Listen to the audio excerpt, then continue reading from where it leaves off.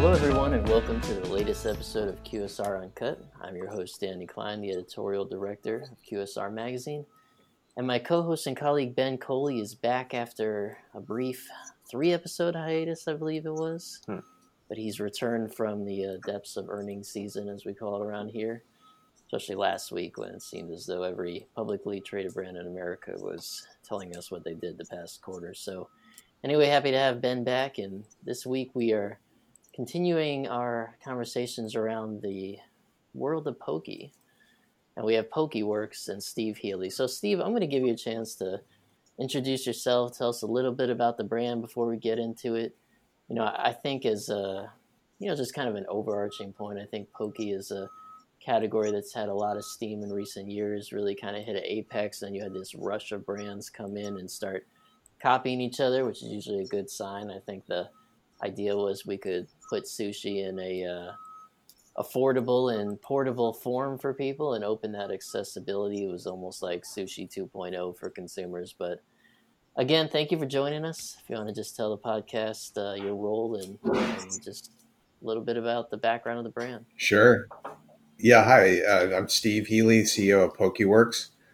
Pokeworks is the leading premium fast casual poke brand in the U.S., and we've gone international. So it's we're in a little over 20 states in the U.S., and then we've recently expanded internationally to Mexico, Asia. We recently opened in Taiwan, and then we're going to be going into Canada starting this year.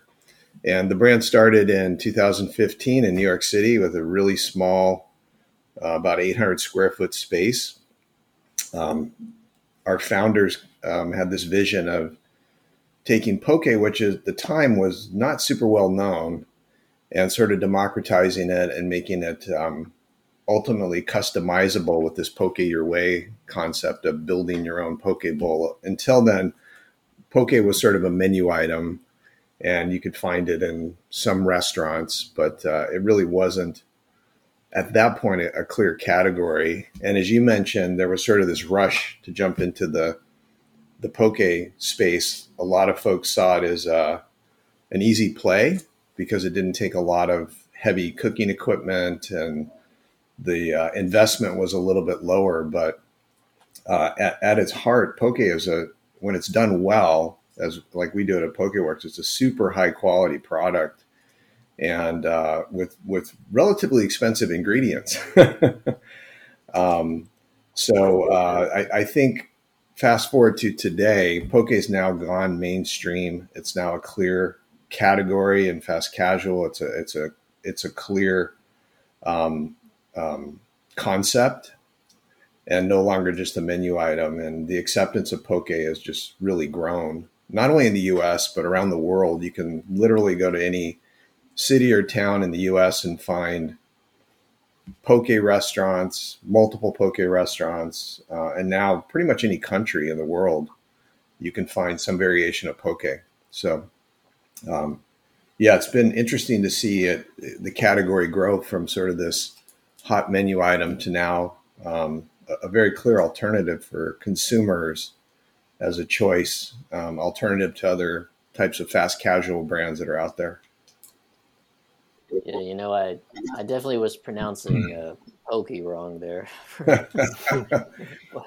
I guess, I have heard it called poke, and so I just don't know that anyone with your type of expertise has ever corrected me. So it's good to know. To your point, though, what I think is interesting is that, yes, it was a category that a lot of people dove in because they saw the success of the brands that were doing it correctly. Sure.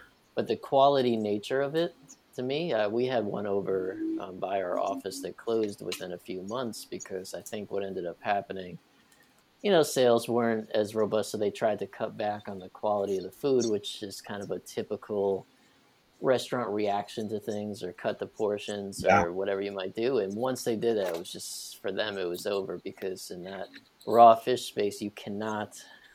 the margin for quality error, it does not exist, right? So not at all. You got to do it right. It's kind of an interesting point.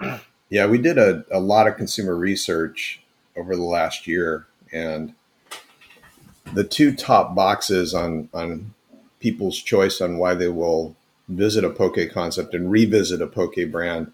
Number one is the perceived quality of the fish, and two, the freshness of the product. There's a saying that if you walk into a poke restaurant and you smell fish, walk out. And, today's consumer is really enlightened, and, they'll figure it out pretty quick and there is a huge variation in quality and particularly in raw seafood, fresh salmon and tuna. And it's perceptible, and the consumer knows it. And, we have very high quality standards with our supply chain partners, and not only around quality, but sustainability. And, I think that the consumers recognize that they're willing to pay a premium for a quality poke product, but they want to know without a doubt that it's super high quality and super fresh. So. One of the questions that always runs through my mind, when I see some restaurant press releases come through, of like the ability to be able to scale with a certain product as their hero menu item, whether it's like I did a story about like a taquito brand, like with taquitos at the hero menu item, or like maybe like a barbecue as a hero menu item. Like you don't really see a lot of those have success with like scaling across the country, and like you mentioned earlier, poke was like thought of as like just like a menu item. It wasn't like back in the day, it wasn't really thought of like a centerpiece menu item that you would build a whole restaurant concept around. So, and I see here in the background that you guys, you took it to New York, you took it to the Bay Area, you took it to, I believe, Irvine, California, I believe that is. So I guess, what gave you guys, the confidence that, this would be, a type of food that would be scalable and that would be, appealing to different geographies, and it would be something that could successfully scale, and have a national appeal? The founders, when they opened the first one, for about the first 6 months, it seemed like it was a little bit slow, and they were kind of wondering, is this thing going to take off? And then ultimately they got some press, and people started to really want to discover more about poke. There was more sort of buzz around it, particularly that first restaurant in New York. And then they got some good foodie press, and then people, came to see what it was all about. And I think the confidence to grow was based on the consumer response. I mean, I think particularly with our concept with Poke Your Way, it's ultimate customization. And, a lot of people thought of Poke as just this one product, but with Poke Your Way, you can literally build your bowl thousands of different ways with different proteins. If you don't like raw, you can get, shrimp or chicken or tofu, and ultimate choices on sort of flavor profile with the sauces and the mix-ins. And it's really, I think, our concepts in line with how today's consumer wants to eat, particularly for our core consumers, which are millennials and Gen Z. Mm-hmm. There's this desire for customization, high quality, but also if you want to build a super healthy bowl at Pokeworks, you can. I mean, you can go low carb, high protein, sort of the way diets are migrating. As most people that want to eat healthy now, it's primarily plant-based with clean proteins. And I think seafood is positioned to be ultimately that clean protein. And, there's a lot of people sort of on the pescatarian diet. So I think there was a synergy of sort of how people want to eat now, particularly in fast casual. People are looking for these better for you concepts. And the consumer sort of gets tired after a while with you can only eat so many salads. You can only eat so many burritos. So what else is there that's, high quality, kind of fits my craving for flavor, but also, how I want to eat. I mean, if you want to go indulgent, you can go like full on indulgent too. So I think that appeal that, hey, here's an alternative for me that I can put in my regular rotation of what I want to eat. And, I think most people come at poke because eaten sushi. They like sushi. And they want to say, okay, what else is out there? And is there something that's a bit more flavorful and craveable and accessible? And so, this consumer, our core consumer, is a pretty sophisticated consumer. They're foodies. If you're looking for like a super cheap discount kind of um, meal, that's not Pokeworks. It's all about delivering on that quality and flavor. So, yeah, it was the consumer response, and it was really encouraging for the founders, and they're like, wow, there's a marketplace here, and they started to get interest also at the same time in franchising, because I think that there were operators out there that saw this as the opportunity. Wow, here's an alternative to the sort of crowded, fast casual market that's out there.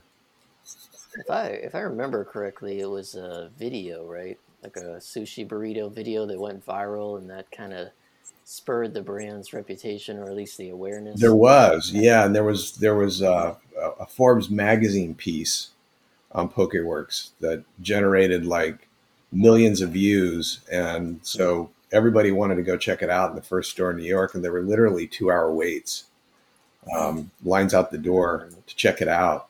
So at that point, it was really clear, hey, there's something here, and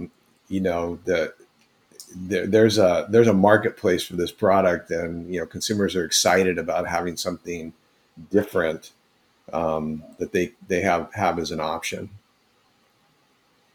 Yeah, and what's you mentioned too, just the customization part of this is so you know obvious in terms of what you can build with the bowl, and talk about how that's actually maybe even now more appealing when you have the ability to do it digitally, and you had so much business that was coming outside the four walls in terms of people ordering, whether that was through delivery or looks like you've got Olo and some things on the site itself. But I mean, has that only even opened up the doors here? Because I think a lot of people, whether they're at home or they're at the work, the ability to order a poke bowl is maybe a nice change of pace from some of the other things that we were doing years ago, when the only thing you ordered was Chinese food, pizza, and I guess that's it right now. Yeah, It's like I can't remember that world, but it did exist once upon a time. But yeah, just talk about how that's even actually opened up even more opportunity for the brand.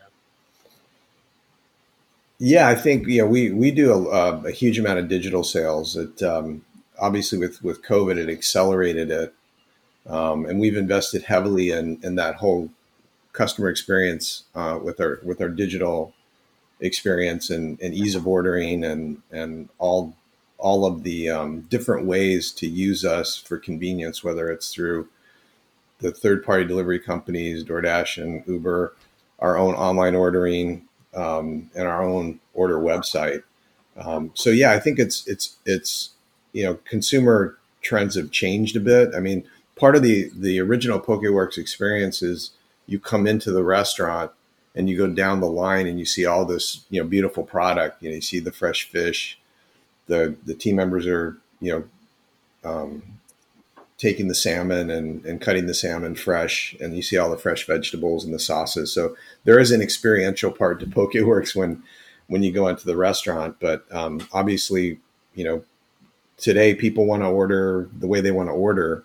So we've looked to say, okay, how do we match sort of that experience digitally with beautiful photos and really easy to customize. And if you want sort of our advice, here's our suggested kind of combinations. But if you want to build your own bowl, go to town. So I think that customization has been an advantage for us. And yeah, we've been amazed and just really thrilled at the frequency of guests now that they can order us conveniently.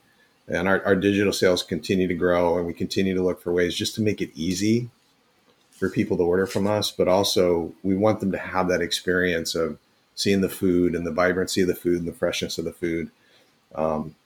So, I mean, people still love coming in and having that whole experience at Pokeworks. But as we all know, people want to order the way they want to order, and particularly with our our core consumer being millennial and Gen Z, it's just, part of how they want to use a brand.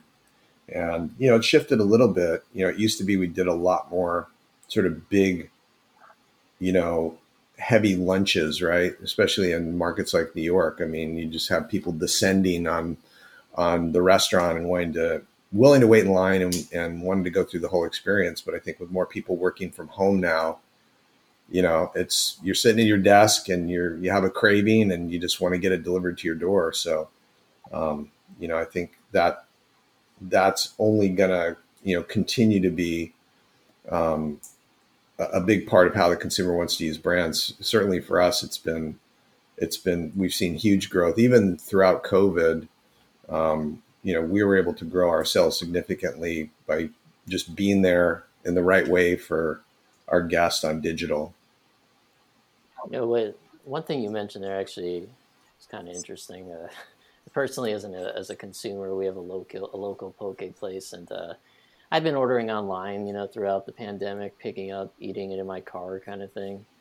Those car picnics that we all love to hate there for a while, and what I found myself doing over time, though, is ordering the curated bowls because the ability to customize just through the app was a little bit challenging in terms of like I want one scoop of one thing and two scoops of Right. this other thing. So I started to just do the curated ones to make sure it kind of was the same. And then when this past weekend, I actually went back in for the first time, ordered down the queue, Uh-huh. sat and ate it, and I went full on back into my customized world because I could tell the guy, I want that, and I could change my mind and I could add whatever I thought looked good. So it kind of made me think, I know that this is a category that works off premise, but really there is something about, in my opinion, getting poke actually in the restaurant that is really hard to recreate. Hmm. And I'm just wondering, if you've seen kind of a really big pickup back in dine-in, because I do think it's an experience that's, like you mentioned, just seeing it, seeing how fresh it looks, kind of look, most poke restaurants have a really nice vibe in terms of the decor and the restaurants themselves. So, I mean, have you seen a bit of a rush back into that world now that people can leave their house and, may want to get back into it? Yeah, I mean, and now that restrictions have come down and things are back to whatever the new normal is, we've seen traffic come back. So our traffic's actually up for both dine-in and digital. So I think people are embracing us, both ways, and sometimes it's the same guest. It's like if it's a weekend, or and we actually do, unlike a lot of other fast casual concepts, we do as much sales at dinner as we do at lunch. So I think those same consumers will use us, for convenience, but if they want to have the experience, they will come into the restaurants, and we do have, comfortable dining rooms. So yeah, it's interesting. We've seen that traffic come back, and I think, there are those guests that, will just use us for dining because they love. And what we find too is a lot of people come and experience the restaurant first in person. And so they get a sense for the freshness and all the ingredients that are available. But, we've really invested on our digital site and beautiful food pictures and making it easier for people to kind of go through the steps of building your bowl. So you pick your base and you just click on a photo. You can pick your protein, or if you want one scoop of tuna, one scoop of salmon, you can do that.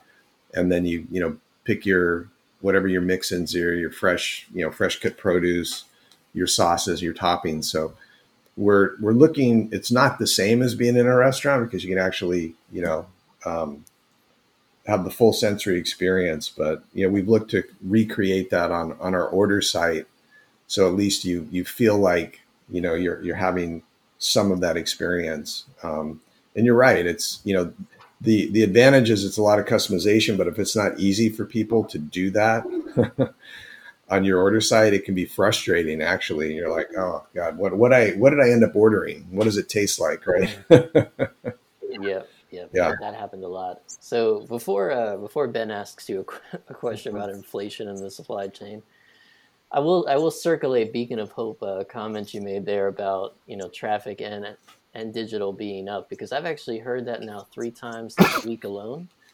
between you saying it, Texas Roadhouse saying it, and also First Watch saying it. So I think as a restaurant industry, obviously we're dealing with all sorts of crazy problems, which we will get into here. But I think that's something that is worth latching onto if you're looking kind of to the horizon, and hopefully some of this tapers off, is the fact that a lot of restaurants, probably for the reason, that you mentioned there, of introducing a guest through one channel and then them coming through another, Sure. is now leading to both sides of the business being up. And I think as an industry, that's something that we can start to chart toward as we navigate the cost problems in front of us. Sure.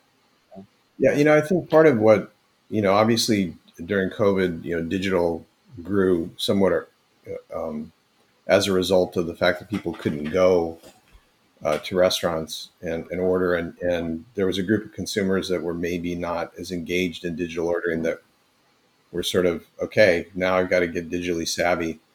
I think most of our consumers were already pretty digitally savvy, but there's a lot of criticisms of the third-party delivery companies and how much they cost and all that. But the one thing I think we've all benefited from in working with the third-party delivery companies is they're really good at customer acquisition. So I think the benefit of what those high commissions you pay is they're really good at going out and finding new customers and bringing them into your concept, your ecosystem. So I think almost too good. yeah, but I think ultimately that's a guest that might go do a store visit. They might decide, okay, I don't want to pay big delivery commissions. I want to order online. Now the flip side of that is you don't get that access to that customer's data. Right. But at the same time, it is driving people to your virtual door and building brand awareness. And I think we've all benefited from that. And I think sometimes that gets short shrift in the whole conversation around. Yeah, that does. And we've looked to really partner with our third party providers to say, okay, how do we make this a win for both of us? And how do we do co-marketing and things that are not just kind of driving acquisition for your platform, but also helping to drive acquisition and build our brand. Yeah, and the flip side of that, sometimes that's why you always have to be careful as a restaurant in terms of thinking about how you do packaging and all that, is that if a customer sees you for the first time in a way that you weren't really intended for your brand to be seen by people, if you didn't really do delivery and they got your first order and it wasn't good that way, that's tough for them to come inside. So got to pay attention to that digital infrastructure. Oh, Not just the absolutely. physical nowadays. No, I mean, you have to be able to deliver that quality. And the good thing is if you look and you partner with the third party providers, they can give you a lot of data on what the consumers are saying about your products. And we track that. I mean, we track on a weekly basis for all our restaurants, what we're, the providers will give you information on any guest complaints, any refunds that they had to do because an order was incorrect or missing something. I mean, those are the two biggest complaints, where something was missing on my order, I didn't get my spam musubi, or the customization was wrong. And we have a lot of customization. So, we've had to lean very heavily into training with our teams to make sure that, if you have a poke bowl, sometimes the check with all the customization can be this long. So just being very careful and cautious about how you prepare that order, package it, make sure it's right, and then have a constant loop of feedback. And we track order accuracy by restaurant, and we rank all of our restaurants, and we're always looking to push everybody up into that preferred rating on the platforms. And what we've learned is the better your order fulfillment, the higher you rank in the sites. So you show up more in search. So that it's sort of this continuous loop of not only do you have better, guest satisfaction, but you show up more in the marketplace. And so it's kind of understanding, not only delivering on the brand promise of this high quality, super craveable poke, but also understanding how to position yourself in the marketplace to be successful. And going back to what Danny was saying earlier about earnings seasons, we've looked at a lot of public companies, share, commodity inflation, labor inflation, and from what we've heard, most of these brands are saying that labor inflation is going to be a lot more structural, and they expect that kind of remain. But the commodity, a lot of them are hopeful that it'll sort of relent in the back half of the year, and then when it comes to development, we've heard, some stores getting pushed to next year because of delays with supply chain and permitting and all that. So, from your guys' brand's perspective, how have you kind of dealt with these kind of macroeconomic issues with the supply chain and getting your hands on equipment and ingredients and food and all that? How's that kind of impact a poke brand? On a quick side note here, I was at the grocery store recently, and leg of lamb was actually cheaper per pound than chuck roast. I thought, Yeah. and I've heard all these stories about beef inflations. I think last month it was up 16% in a grocer. Mm-hmm. But I mean, that was one of the craziest things I've ever seen, because even in this case, the lamb leg was not on sale. It's just the chuck roast was like $20 a pound. It was some crazy. Yeah. Anyway, that has nothing to do with Pokeworks, but I just thought I'd share that Right. wild fact here for you. Yeah, it's hard to make sense out of it, and at times I think for all of us in the restaurant business, it's unprecedented. It's really unpredictable. I mean, we've seen like a lot of concepts, escalation in our commodities. For us, it's a little unique. Most of our seafood comes from other countries. So, fresh salmon is air freighted in from typically Chile in South America, or some comes from the north, sort of the North Atlantic, and then tuna. All of tuna comes from Southeast Asia, primarily Indonesia, Vietnam, those areas. So we've seen big commodity cost increases because of multiple reasons. Some of it is now the demand curve. When things came back from COVID, the producers kind of, cut back production. So, for example, the salmon producers, when COVID hit, they said, okay, wow, okay, we're not seeing the demand. We got to cut back production. And it's about a 3-year growing cycle for a farm-raised salmon. So demand started picking up. They picked up production, but you don't see that until sort of the 3-year cycle. So yeah, we've seen significant increases in our commodities. We've seen longer lead times on anything that has to go into a container. And we use a lot of imported Asian items. Anything that goes into a container, you can double the time that it takes to get it from point of origin into the US. And then container costs, fuel costs have gone up. I mean, we've seen the escalation in fuel costs. So all of the suppliers are now saying, okay, you're going to have all these fuel surcharges. So what we've really leaned into is in our supply chain is, trying to partner with suppliers and vendors that really want to grow with us and will work with us to get creative around how we can mitigate for some of the cost increases. Some of it is just unavoidable. It's just market conditions, and there's really not a whole lot you can do. You can't, in some cases, you can't buy better. We're not willing to compromise our quality.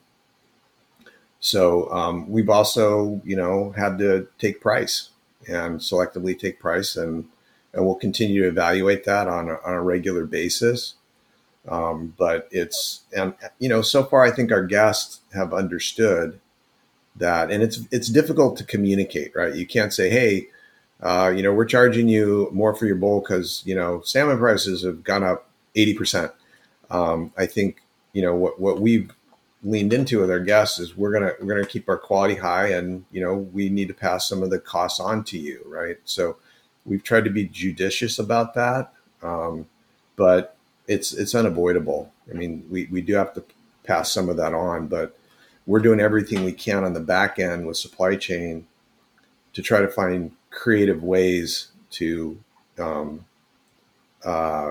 partner with folks that are in with us for the long term, right, and are able to work with us on some solutions. So I don't know that anybody's got a crystal ball on this, on when it's going to get better and how soon.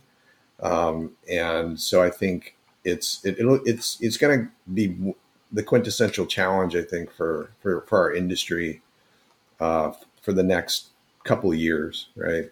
On Yeah, on I supply will chain. say I've never. I think the good news for you all is I've never met anyone who wanted cheaper raw salmon. But Right, so yeah, it's the analogy is sushi. Do you really want to eat cheap sushi, right? Hmm. But also, No. we have a lot of regular guests, that are, very, very frequent users. So, we're trying to strike that balance, and we're also looking for ways to save wherever we can, on buying smart, not just food, but kind of across all of our buying to help us and our franchisees to maintain our profitability. But the biggest thing we're doing is really leaning into growing our sales, because ultimately that's going to help on your store economics. If you're building your sales, you're going to have greater flow through, and that we can control, right? We can control, the guest experience, and giving the guests more reasons to visit Pokeworks and keeping our quality standards high. And it's we have seen where other Poke concepts are sort of cutting back on their quality using frozen salmon and other things, and we understand when they that decision, but I don't, that's not something we're going to do. And I think the guest realizes that and recognizes it. And so far, we haven't gotten a lot of pushback when we have taken price, because I think the consumer sees it at the supermarket, right? And they see it everywhere. They know that, things are costing more. And ultimately, we can't control macroeconomic conditions, right? That's we can only react and respond, and try to be creative on how we can, try to find some solutions. How does this whole environment, as it relates to menu, how does it impact how you guys approach menu innovation? Doesn't this environment make it harder to do menu innovation? Is it kind of the same as it was prior to COVID? How to kind of walk us through, how you guys kind of your cadence throughout the year, and how it may be impacted by the volatility out there. It's definitely a consideration as we do menu innovation. I think the great thing about our platform is we've got a whole host of products that we have in our restaurants today, and so we've got a pretty good palette of ingredients that we can use. So a lot of our innovation that we're doing this year is around what do we have that, in our platform, that we can innovate around, that sort of meets consumer preferences or consumer demand. So, we're trying to be really selective about not bringing in a whole lot of new SKUs or things that are going to create downstream supply chain issues. So, Right. and looking for ways, maybe some alternatives that are a little bit lower cost. We're looking, this summer, to do an LTO with, a spicy, crunchy, surimi crab bowl, which, is we're able to price it really attractively, and has good margins. So we're looking for things like that, and we're looking to kind of redefine the poke space. Like we recently started, offering a really cool craveable pressed sushi product, which you don't see a lot of places. I mean, our goal is not to be a sushi restaurant, but we want to have some alternatives for people to add on to their order of poke, and it's been super popular so far. And for us, it's easy. We have all the ingredients, and it's real simple for the team to execute. So we're looking at some ways to innovate. We've looked at some plant-based products. We recently have been doing a pilot, with, a company called Omni that makes a plant-based masubi. It's like a plant-based spam we use for masubi. And so that's been really popular with people that are sort of healthy oriented, and love the flavor of musubi, but don't want to eat Spam.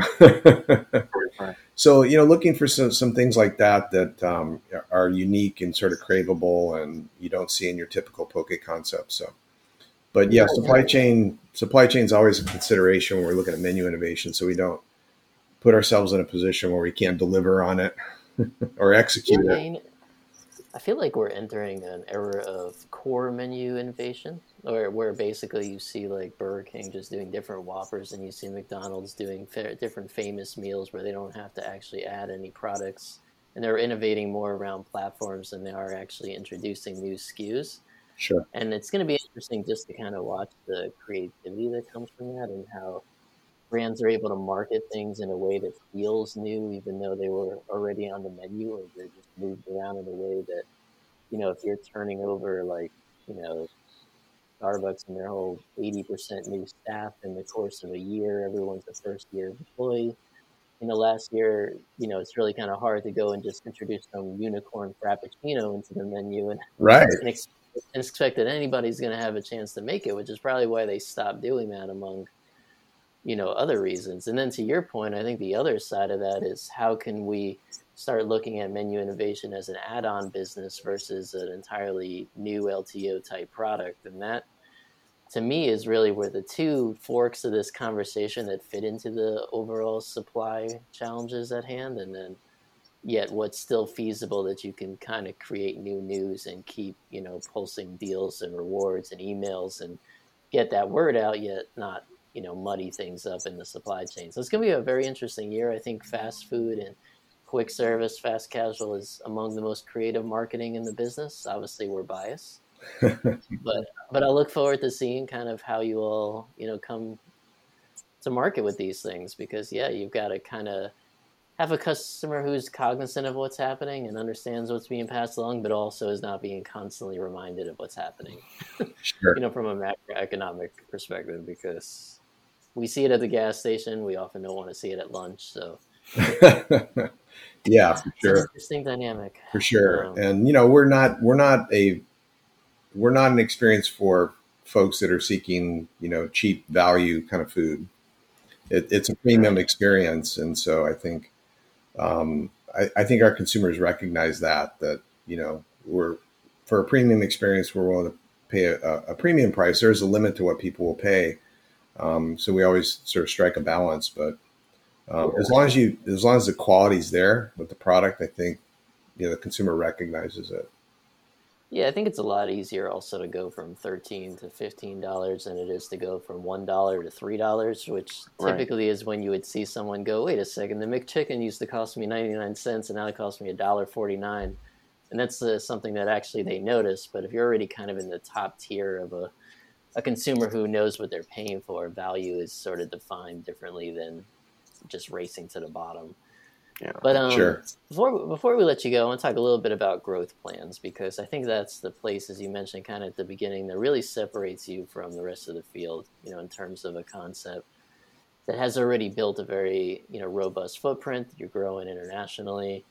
You've been able to, Ben's earlier point, really scale a product, that to maybe 10 years ago wasn't even on that radar. So talk a little bit about what's coming. Obviously a lot of deals out there, where the white space might lie for you, and just how much excitement there is right now about this sort of stage of inflection for you.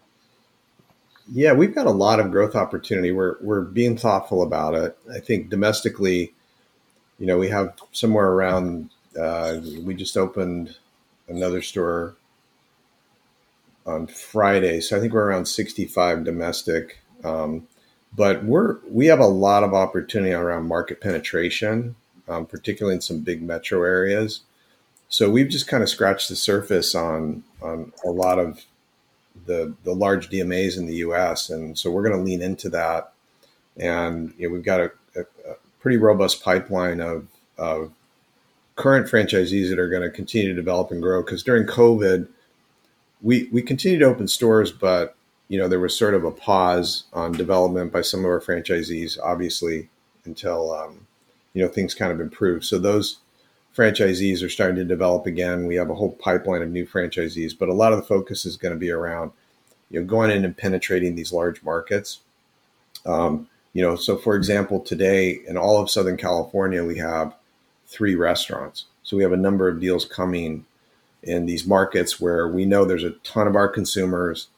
We know that, we can, really position well against the competition. And, there's a big runway in terms of the number of locations we could do. So we're really, focused domestically on let's go in and penetrate these markets. Let's partner with really good, experienced operators and so that's sort of the domestic strategy. We also have opportunities in sort of non-traditional spaces that are coming to us and we're evaluating. So we've done a number of virtual kitchens, and I think there's more opportunity to do virtual kitchens in certain markets. And we, I think, currently operate 5 or 6 virtual kitchens with sort of different markets, but we know there's an opportunity there to continue to open virtual kitchens. We've had interest in airports and universities, so we're looking at that. I mean, we over-index with Gen Z, so I mean that's a great audience for us with kind of college age consumers. And then on the international side, we've had a ton of interest. We're very, very selective and very careful about how we do international because we want to know that whoever we partner with has real operating experience. They understand their markets that they're going into. So we recently did a deal, 50-store deal for Canada with a group called Eat Up Canada. And the operators there are very successful. They were responsible for bringing Firehouse Subs to Canada and grew that to 50 stores. Very, very successful group. So we know the demand's there. We're getting sort of inbound requests on interest in international. And so as we believe that we have the right partner, we will look at those types of partnerships. So I think there's a strong runway for us. I think, what we have invested in heavily is the infrastructure to support that growth. So over the last year, we've really built our team and built our capabilities around marketing, finance, supply chain, culinary, franchise support. Our ownership group has been very supportive on investing to create this infrastructure because you can go out and sell franchises, but if you don't have the support to be able to allow those franchisees to be successful and leverage your size and be able to do all the things that drive a successful chain's not the right word, but a successful company, then ultimately development slows down, right? So we're really excited about the opportunities. We're being thoughtful about it. We'll probably end up this year with somewhere around 20 stores domestically, and then we're going to ramp that up over successive years as the pipeline builds. I think we have sort of multiple opportunities that we're exploring and sort of leaning into to build the brand. And there's a big runway out there. If you read the consumer research, the poke market is going to double over the next 5 years. That's the consumer side. So the number of consumers that want to eat poke, and particularly as Gen Z now comes into their adult years, that's a huge consumer group for us. Yeah, if you don't believe that, just walk around Southern California. Right. They are Yeah. basically on every block right now. It's kind of wild, but also a great thing because I think it's a healthy Halo restaurant concept that we could use more of throughout the country. So, well, Steve, we really appreciate you joining us, sharing some information about the brand. We wish you the best of luck. Of course, we'll be following along and keeping everybody updated on what you all are doing. Every time you sign a big deal, we will probably post it. So, All right. thank you for Cool. joining us. Well, thanks, Danny. Thanks, Ben. Appreciate you guys hosting me. No problem. Thank you for hopping on. Yeah, and for everyone out there listening, as always, we appreciate you doing so, and we'll see you next time.